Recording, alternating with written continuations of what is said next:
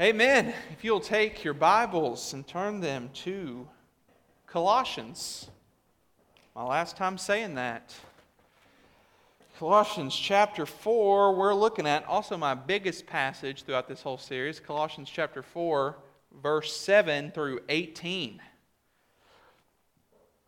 As you're turning there, I want you to think we are talking about friends this morning. If you're a kid, you can be dismissed. It looks like they've learned their time. They see me walk up and they're ready to get out of here. That's good. Friends. Not counting relatives, I want you to think about how many close friends you have. Think about it. Close friends. Not counting relatives. In 1990, 3% of people said they had zero friends. 3%. And 33% of people said they had 10 or more friends, close friends. Okay, so 3% said they had no friends, and 33% said they had 10 or more. In 2021, 12% said they had zero friends. So it jumped from 3% to 12%. And then only 13% said they had 10 or more friends. So saying I have no friends at all went from 3% to 12%, and saying I have 10 friends or more went from 33% to 13%. As you can tell, our culture is trending in the wrong direction when it comes to friendships. Obviously, we can see that social media is of no help whatsoever, right? We have thousands of friends on Facebook, but 12% of people in our country right now would say, I have zero close friends, not a single one. Now, I know for some of you in here, since 12% says they have zero friends right now, this is a painful thing to think about. But I really think that one of the most wonderful things about being in Christ is that you get to be adopted into the family of God. You get the blessing of the church. It's a wonderful thing to be brought into a church where you can find real, meaningful relationships. I was getting the bus to go on a youth trip this past week, and I noticed on one of the buses there's this license plate that says Beech Grove Baptist Church, Friendships for Eternity. You guys know what I'm talking about? It's kind of like this cool 90s graphic. Hopefully that wasn't made like last year or something. I think it's in the 90s. but it looks really cool.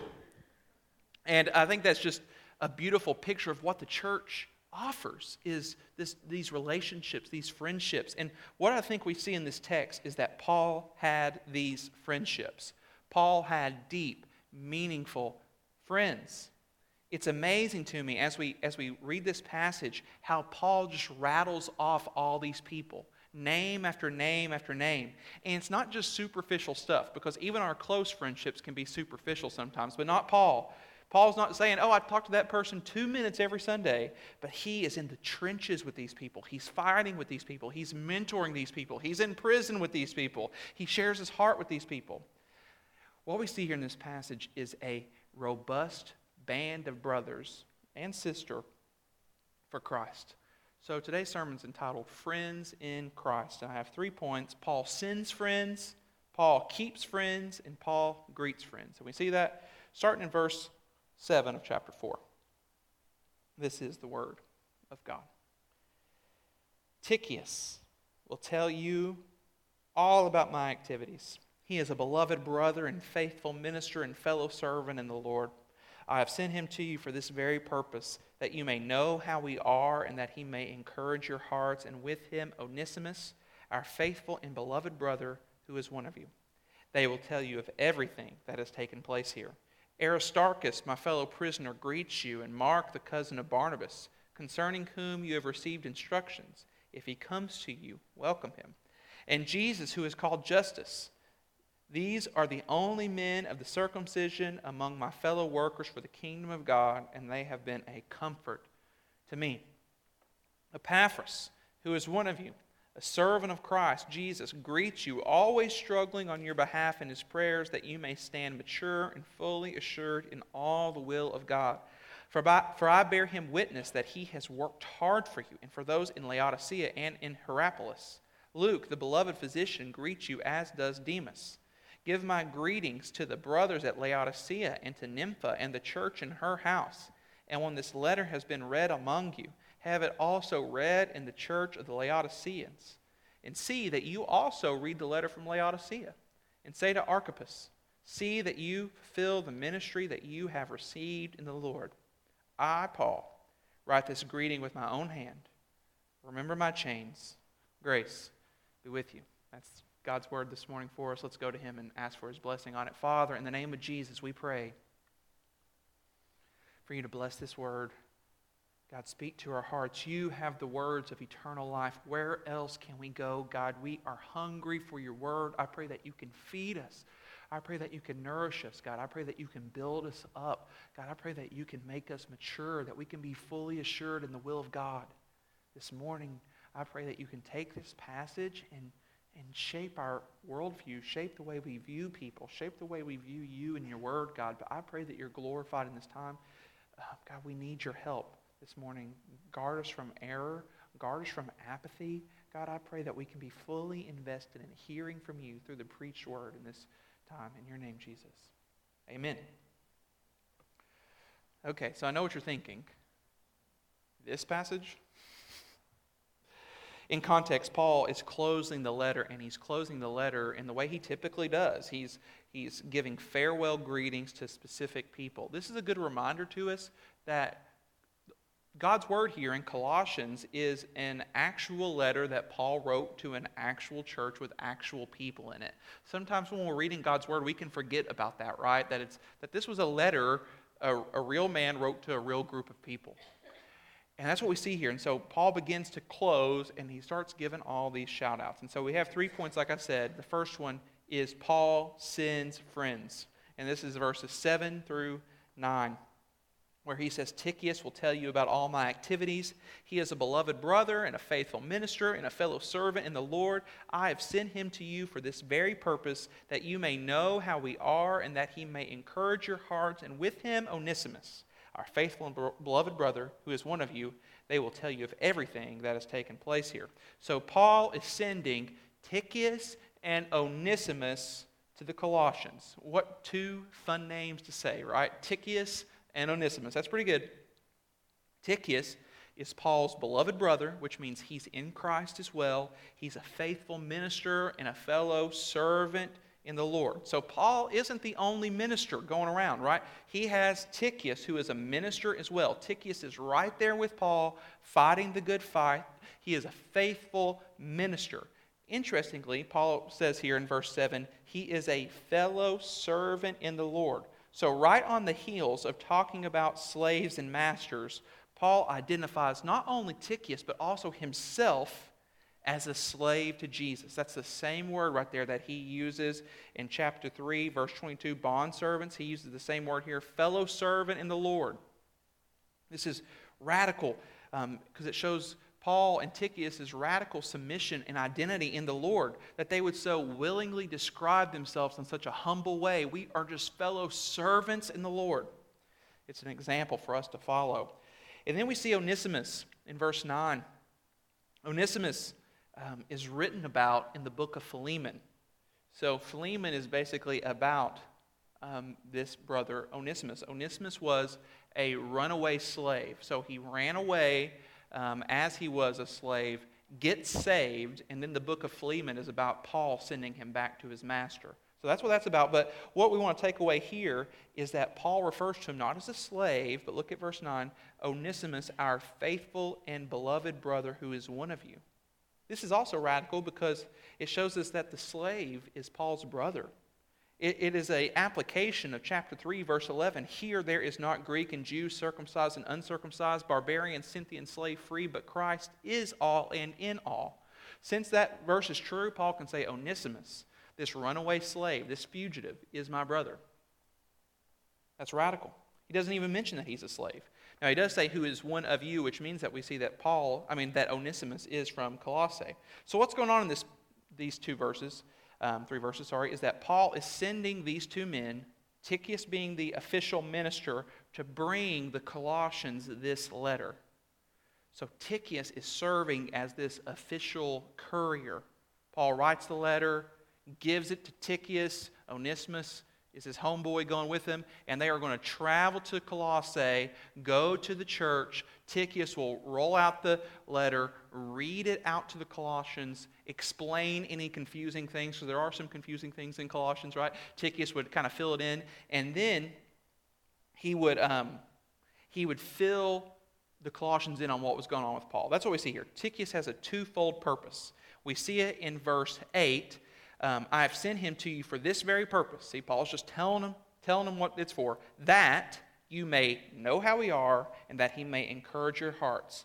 So number one, Tychicus is being sent so that the Colossians can know how Paul is. Think about Paul's focus in the letter of Colossians. We've said it a lot, but Colossians is about Jesus being an overabundant, all-sufficient, all-satisfying, all-saving Savior.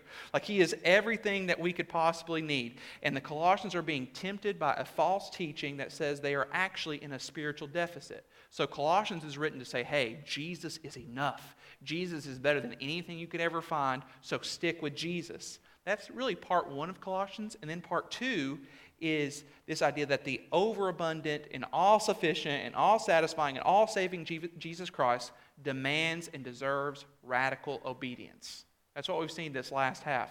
And so basically Colossians could be summed up by saying Jesus is everything and has everything to do with everything.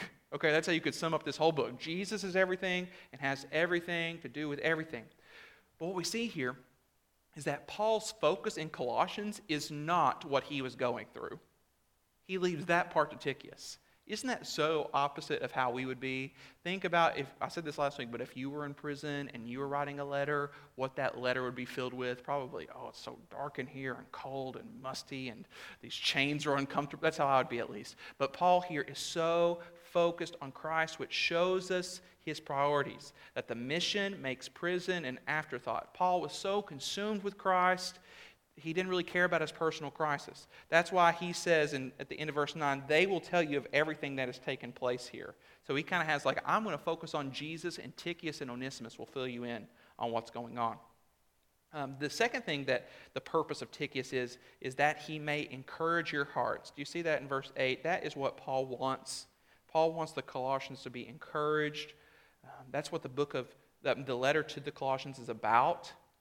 He cares about them. He wants them to know the true Christ and not to be tempted by false teaching. He wants the Colossians to be consumed with the glory of Jesus. He wants them to understand that everything they need is found in Jesus, that God has a sovereign plan even when he's in prison, that the gospel is spreading and bearing fruit. And I pray that, so Paul wrote this letter to encourage the Colossians, and I pray that this letter has been an encouragement to you to realize that Jesus is everything, and to rest in that, and to know, and then to be challenged by the fact that, and he has everything to do with everything, that he has a sovereign claim on every single part of our lives. That's what Colossians is about, and that's why he is sending these two men to read this letter to the church. Which leads us to point number 2. Paul keeps friends. This is in verses 10 through 12. Aristarchus, my fellow prisoner, greets you, and Mark, the cousin of Barnabas, concerning whom you have received instructions. If he comes to you, welcome him. And Jesus, who is called Justus, these are the only men of the circumcision among my fellow workers for the kingdom of God, and they have been a comfort to me. Epaphras, who is one of you, a servant of Christ Jesus, greets you, always struggling on your behalf in his prayers, that you may stand mature and fully assured in all the will of God. For I bear him witness that he has worked hard for you and for those in Laodicea and in Hierapolis. Luke, the beloved physician, greets you, as does Demas. So he starts in verse 10 and 11 with 3 Jewish co-workers. He mentions Aristarchus, Mark, and Justus. 3 men who were Jewish Christians. That's what he means when he calls them men of the circumcision. And Paul does say here that these are the only men of the circumcision among my fellow workers. Do you see that? So Paul is lamenting here that out of all my fellow workers, I just have these 3 men of the circumcision. I just have these 3 Jewish men who are partnering with me in ministry right now. The first one is Aristarchus. All it says here is that he is a fellow prisoner. The word here could be translated like prisoner of war, which kind of shows us that Aristarchus was in prison because of being a fellow soldier of Jesus Christ. He is a prisoner of war. The second one is interesting because it's Mark, who's referred to as the cousin of Barnabas. If you'll take your Bibles and keep your finger in Colossians, obviously, but if you turn to Acts 15, should be on the screen, starting in verse 36, we see the background of Mark and Paul. And it starts in verse 36, and it says, "And after some days, Paul said to Barnabas, 'Let us return and visit the brothers in every city where we proclaim the word of the Lord and see how they are.'" Now, Paul and Barnabas were partners in ministry. They did everything together. They were going on mission trips together. And then we see in verse 37, "Now Barnabas wanted to take with them John called Mark, but Paul thought best not to take with them one who had withdrawn from them in Pamphylia and had not gone with them to the work." So Paul's saying, hey, we're not bringing that guy. He's not trustworthy. Verse 39, "And there arose a sharp disagreement so that they separated from each other. Barnabas took Mark with him and sailed to Cyprus, but Paul chose Silas and departed, having been commended by the brothers to the grace of the Lord. And he went through Syria and Cilicia, strengthening the churches." So what we see here is that Barnabas wanted to take Mark with him on this mission trip, and Paul said, hey, that guy is not trustworthy. We're not taking him. And because of that, Barnabas and Paul split up. But ultimately, here in Colossians, this is later on, he says to greet Mark. And what we see, it's brought up again in 2 Timothy 4:11, where Paul says, "Luke alone is with me. Get Mark and bring him with you, for he is very useful to me for ministry." So what we see in these little letters is Paul had some doubts about Mark, but Mark grows up. Mark proves himself. Mark gets forgiven by Paul, and there's this reconciliation. And eventually, Mark's here in this letter of Colossians. Eventually, Mark has a ministry in Rome and writes the Gospel of Mark. And I think this shows us that growth in Christ can be messy, and it's not always a straight line up. Mark blew it, but was restored and redeemed and had this amazing, he wrote a book of Scripture. You see what I'm saying? And so we see this kind of storyline of Mark. And then finally, there's Justus. Originally, his name was Jesus, and they changed his name for obvious reasons, okay? So that's really all we know about him. Okay, there's not much about Justus in there, but his name was Jesus, and now his name is Justus, and he was a Jewish man. Okay, but he notes two things about these people. Number one, they were fellow workers for the kingdom of God. You see that in verse 11. They were fellow workers. The kingdom of God is the reign and rule of God, and these Jewish men are side by side fighting for the gospel, working for the kingdom of God. These were the kind of companions Paul had. They didn't just like the same chariot games or something like that. They weren't in a fantasy chariot league, I don't know. But no, they were fellow workers for the kingdom of God. And not only that, but they were a comfort to Paul. You see at the end of verse 11, "And they have been a comfort to me." This shows us that Paul was not just a giver, but he was a receiver as well. He received comfort. Paul needed comfort. Paul needed encouragement. Paul didn't just do this ministry work alone, but he had fellow workers and fellow ministers and fellow prisoners of war, fellow counselors. I think about the fellowship and the deep friendship that occurs when you're on a mission trip. Have you ever been on a mission trip? I remember talking to the Builders on Mission men, and they were just talking about how wonderful the fellowship is on trips like that. That's one thing that Randy has pointed out to me, is just the fellowship is just so wonderful and so sweet. And I think that's kind of what we see here. And I think we get a picture, because when you're on the mission field, when you're working hard and you're tired and sweaty and you're not sleeping in your own bed and you might not be eating as well as you used to, but you're filled with such joy because you're doing something that matters. You're on mission for the kingdom of God. And I think this shows us that when you are living for things that matter, when you are working for the kingdom of God, those that are in the trenches with you get closer than you could ever expect. Like when you're living on mission together. It kind of reminds me of 2 Timothy chapter 2, which says, "Share in suffering as a good soldier of Christ Jesus. No soldier gets entangled in civilian pursuits, since his aim is to please the one who enlisted him." You know, so often when we're not living on mission, when we're not thinking about, praying for open doors and walking through open doors, we get distracted by petty things, don't we? We get mad about little things. But if we're on a mission together, it's almost like we can forget about the stupid stuff. Like, let's focus on sharing the gospel. Let's focus on making disciples. Let's focus on reaching this community. And once you get in the trenches together, it forms this camaraderie. But if you're just living on vacation, you get a little picky about how things are going. That's what I've found, at least. Then he goes on to 3 Gentiles, starting in verse 12. The first one is Epaphras. He says, Epaphras, who is one of you, a servant of Christ Jesus, greets you. We talked about Epaphras in our very first sermon in Colossians chapter 1. Epaphras was a man who probably heard the gospel from Paul, was probably discipled by Paul, and then came back to Colossae and brought the gospel to them. Epaphras seems to be the man who planted the church in Colossae. He is the one through whom the gospel came to the Colossians. And he is a great example of a minister. Why? Because he prays. Look at verse 12. Epaphras, who is one of you, a servant of Christ Jesus, greets you, always struggling. The CSB says wrestling. Always struggling on your behalf in his prayers. Epaphras here is a praying minister. He works hard. Paul in verse 13 bears witness that he has worked hard for the Colossians. This specifically comes out through prayer. And it shows us that prayer isn't an easy thing, but it's hard work. It's something that Epaphras wrestled with. He struggled for. He worked hard to pray for the Colossians. Just like anything else meaningful in your life, you have to work at it. And Paul, as a pastor, as a minister, Epaphras, I'm so used to talking about Paul. Epaphras, as someone who really cared about the Colossians, did the hard work of praying for his people. He is proof of the principle of chapter 4, verse 2. Continue steadfastly in prayer. Epaphras did that. Epaphras prayed for his people. What did he pray for? Look at the text.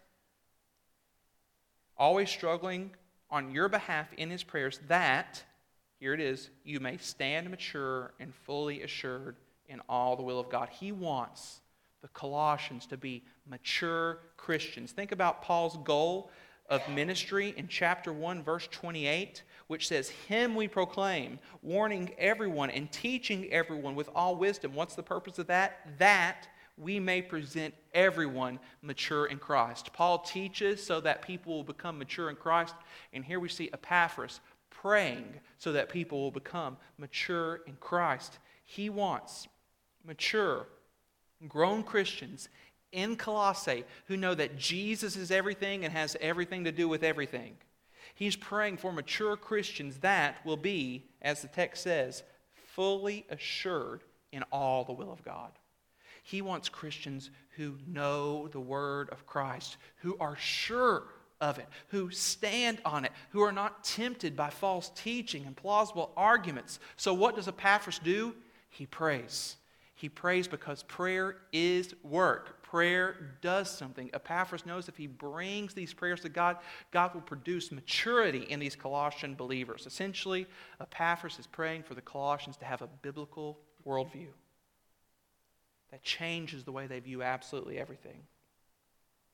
Then finally in verse 14, we see 2 more Gentiles. So it goes 3 Jews, 3 Gentiles, Epaphras, Luke, and Demas. Luke is a big deal. He is the author of 1/4 of the New Testament. That's a pretty big deal, right? If you think about Luke, pretty big book. And then Acts, the sequel to Luke, is another really big book. Luke wrote both of these. And the weird thing is in the Bible, in the New Testament, there's not much about Luke. We really don't know too much about him. But from this verse, we learn that Luke is a physician, he's a doctor, and we learn from the context that he's also a Gentile. The second person is Demas. Demas is with Paul at the writing of this letter, but later in 2 Timothy chapter 4, verse 10, Paul writes, For Demas, in love with this present world, has deserted me and gone to Thessalonica. Demas is with Paul in Colossians, but by the time 2 Timothy is written near the end of Paul's ministry, Demas has deserted Paul. He's left the faith because he was in love with the present world. Demas does not continue in the faith, stable and steadfast, not shifting from the hope of the gospel that you heard, like Paul prays for and asks for in Colossians 1:23.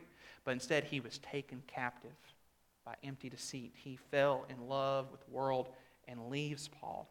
And we all know people this has happened to. You can probably think of people who used to sit here in these chairs and are currently no longer in this church. They fell in love with the world. And in this one verse, we see these two paths, Luke and Demas.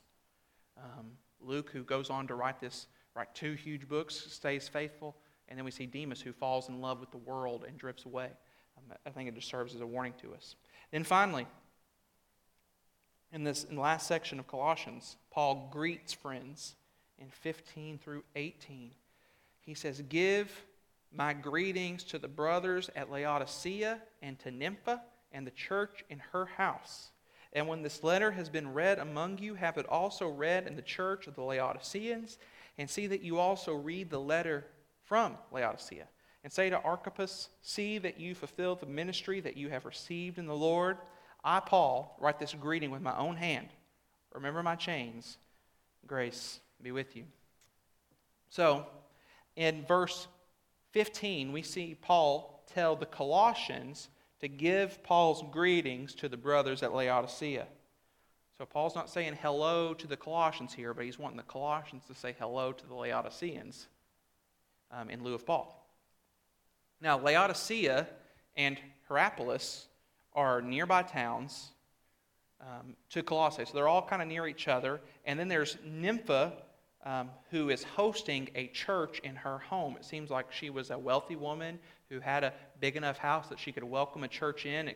That church could be in Hierapolis. It could be in Laodicea. We really don't know. But what he wants to do here is he wants the Colossians to take their letter to Laodicea and read it to the Laodiceans. And he wants the Laodiceans then to read their letter to the Colossians.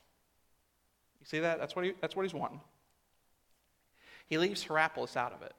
So there's no letter exchange for the Hierapolians. I don't know how to say that. But there's no letter exchange there, which shows us that both of these towns, both of these churches might be dealing with similar things. But what this really shows us is that the letter to Colossae, since it was supposed to be read in Laodicea as well, that Paul sees this letter as having authority that transcends just the location and church that it was written in. So he's writing the letter to Colossae, but he thinks it has something to say and has authority over the church in Laodicea as well. You see that? And so this is a justification for us to be sitting here in this room right now to be reading this letter. That this is not just, this very specific document to Colossae, but instead this is God's word that's supposed to be shared, that's supposed to be studied, that's supposed to be read. The letter to the Colossians had something to say to the people of Laodicea, just like it's had something to say to the people here. There's also this little thing here at the end of verse 16. See that you also read the letter from Laodicea. This is a letter that Paul wrote to the Laodiceans that's lost to history. We don't have this letter anymore. It's kind of tempting, like, I wonder what he said. I'd love to read it, but God is sovereign over that. He's given us exactly what he needs, what we need in the Word. But it is lost history. We don't have it. Then in verse 17, he turns his attention to this guy named Archippus. Imagine being this guy. Imagine, because, Tychicus would come. He had come to the church of Colossae. He would begin to read the letter of Colossians. It's almost done, and then your name gets called out. I mean, that'd be like, like Archippus. He sits up straight. And what he says is, see that you fulfill the ministry that you have received in the Lord. Think about how you'd feel hearing that. You would feel honored. You might feel called out, challenged. But this probably shows us that Archippus needed this challenge. We don't know what the ministry is, but Paul names names and tells Archippus to fulfill his ministry. Do the work you've been called to do. Now, when this was written, when Paul was writing the letter, when Paul and Timothy were writing the letters, Paul probably didn't actually write it out. He didn't write it with his physical hand. He would most likely use a scribe. So he would be talking to someone, and there would be somebody who would actually be sitting there writing it. But here at the very end, this is typical of Paul, he takes the pen into his own hands. That's what happens in verse 18, where he says, I, Paul, write this greeting with my own hand. It's his own handwriting. And he says two things to say goodbye. Remember my chains, and grace be with you. Remember my chains. It's just Paul wanting to be remembered in prayer. He's asking for prayers. Ultimately, These chains should encourage the Colossians because he was suffering for them. He was suffering for the sake of the gospel. But Paul wanted to be remembered in prayer so that he could have the strength to continue to declare the gospel with clarity and boldness, even in the face of suffering and persecution. And then Paul ends where he begins. Chapter 1, verse 2 says, "Grace to you and peace from God our Father." And then at the end he says, "Grace be with you." Paul ends with the grace of God. Grace is freely given, unearned, undeserved, unasked for love. You're not getting what you deserve, but you're getting love instead. And Paul is just reminding us of the grace of God that is found in Jesus Christ, which is truly what this book has all been about. It's grace that Jesus came to this earth and died for us. It's grace that we were created. It's grace that we could be called saints. It's grace that we could be a part of the family of God. It's grace that Christ has a will for our lives. Do you not see that a command that Jesus gives us, this all good, all loving, all generous creator? If he says put to death sexual immorality, that's grace to us, that he tells us, that he's spoken so clearly, that he's given us the way of wisdom to walk in.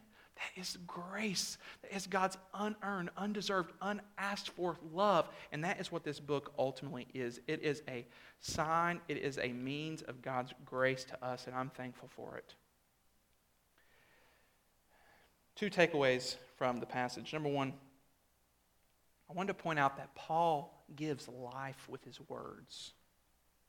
Do you see how he talks about people? He doesn't have to do this. Tychicus is a beloved brother, faithful minister, fellow servant. Onesimus, this slave, is a faithful and beloved brother. Aristarchus is a fellow prisoner. Mark, who he had beef with, right, who he had these problems with, he says here, he goes, hey, if he comes, you welcome him. You see that? Epaphras is a servant of Christ Jesus, a hard worker. Luke isn't just a doctor, but he's a beloved physician. You see the over-the-top language? He calls the Laodiceans brothers. I just want to encourage us to see how Paul talks about people. Like he could have just listed off these names, but you feel this warmth, this love, this investment.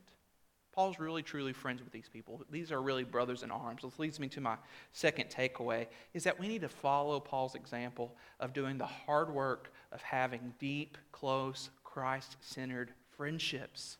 This is something that men need. This is something that women need. We need friends in Christ. We need friends for eternity, as the license plate says. And that happens when we serve together. That happens when we invest our lives in the church together.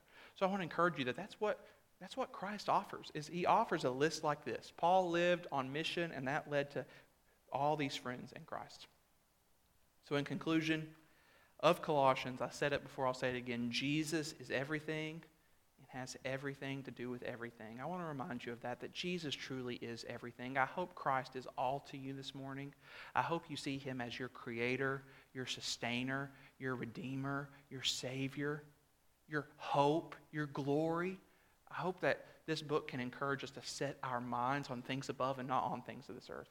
And then Jesus is not only everything, but he has everything to do with everything. And I hope one thing this book has done is I hope that it's shattered any compartmentalization you have in your life, where you might say, well, Jesus is everything, but he doesn't really mean anything to my family.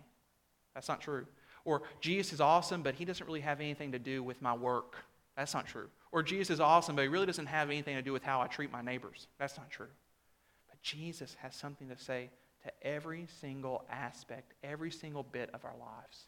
So we need to submit to his grace, because that's what it is. Let's pray. Father, in the name of Jesus, I thank you for the book of Colossians. God, I thank you for your word, which we truly believe is, every single bit of it, God, we believe is inspired. But not only do we think it's inspired, but we think it's profitable. And even a passage like this that might be difficult, might seem distant to it, God, might seem irrelevant at first. God, I pray that it's been profitable to our souls. God, build us up. God, we thank you for your word. We receive it. And I pray that you can lead us into deep, lasting friendships in Christ that happen because we live on a mission in Christ. God bless us with your power and presence this week. In your name, Jesus. Amen.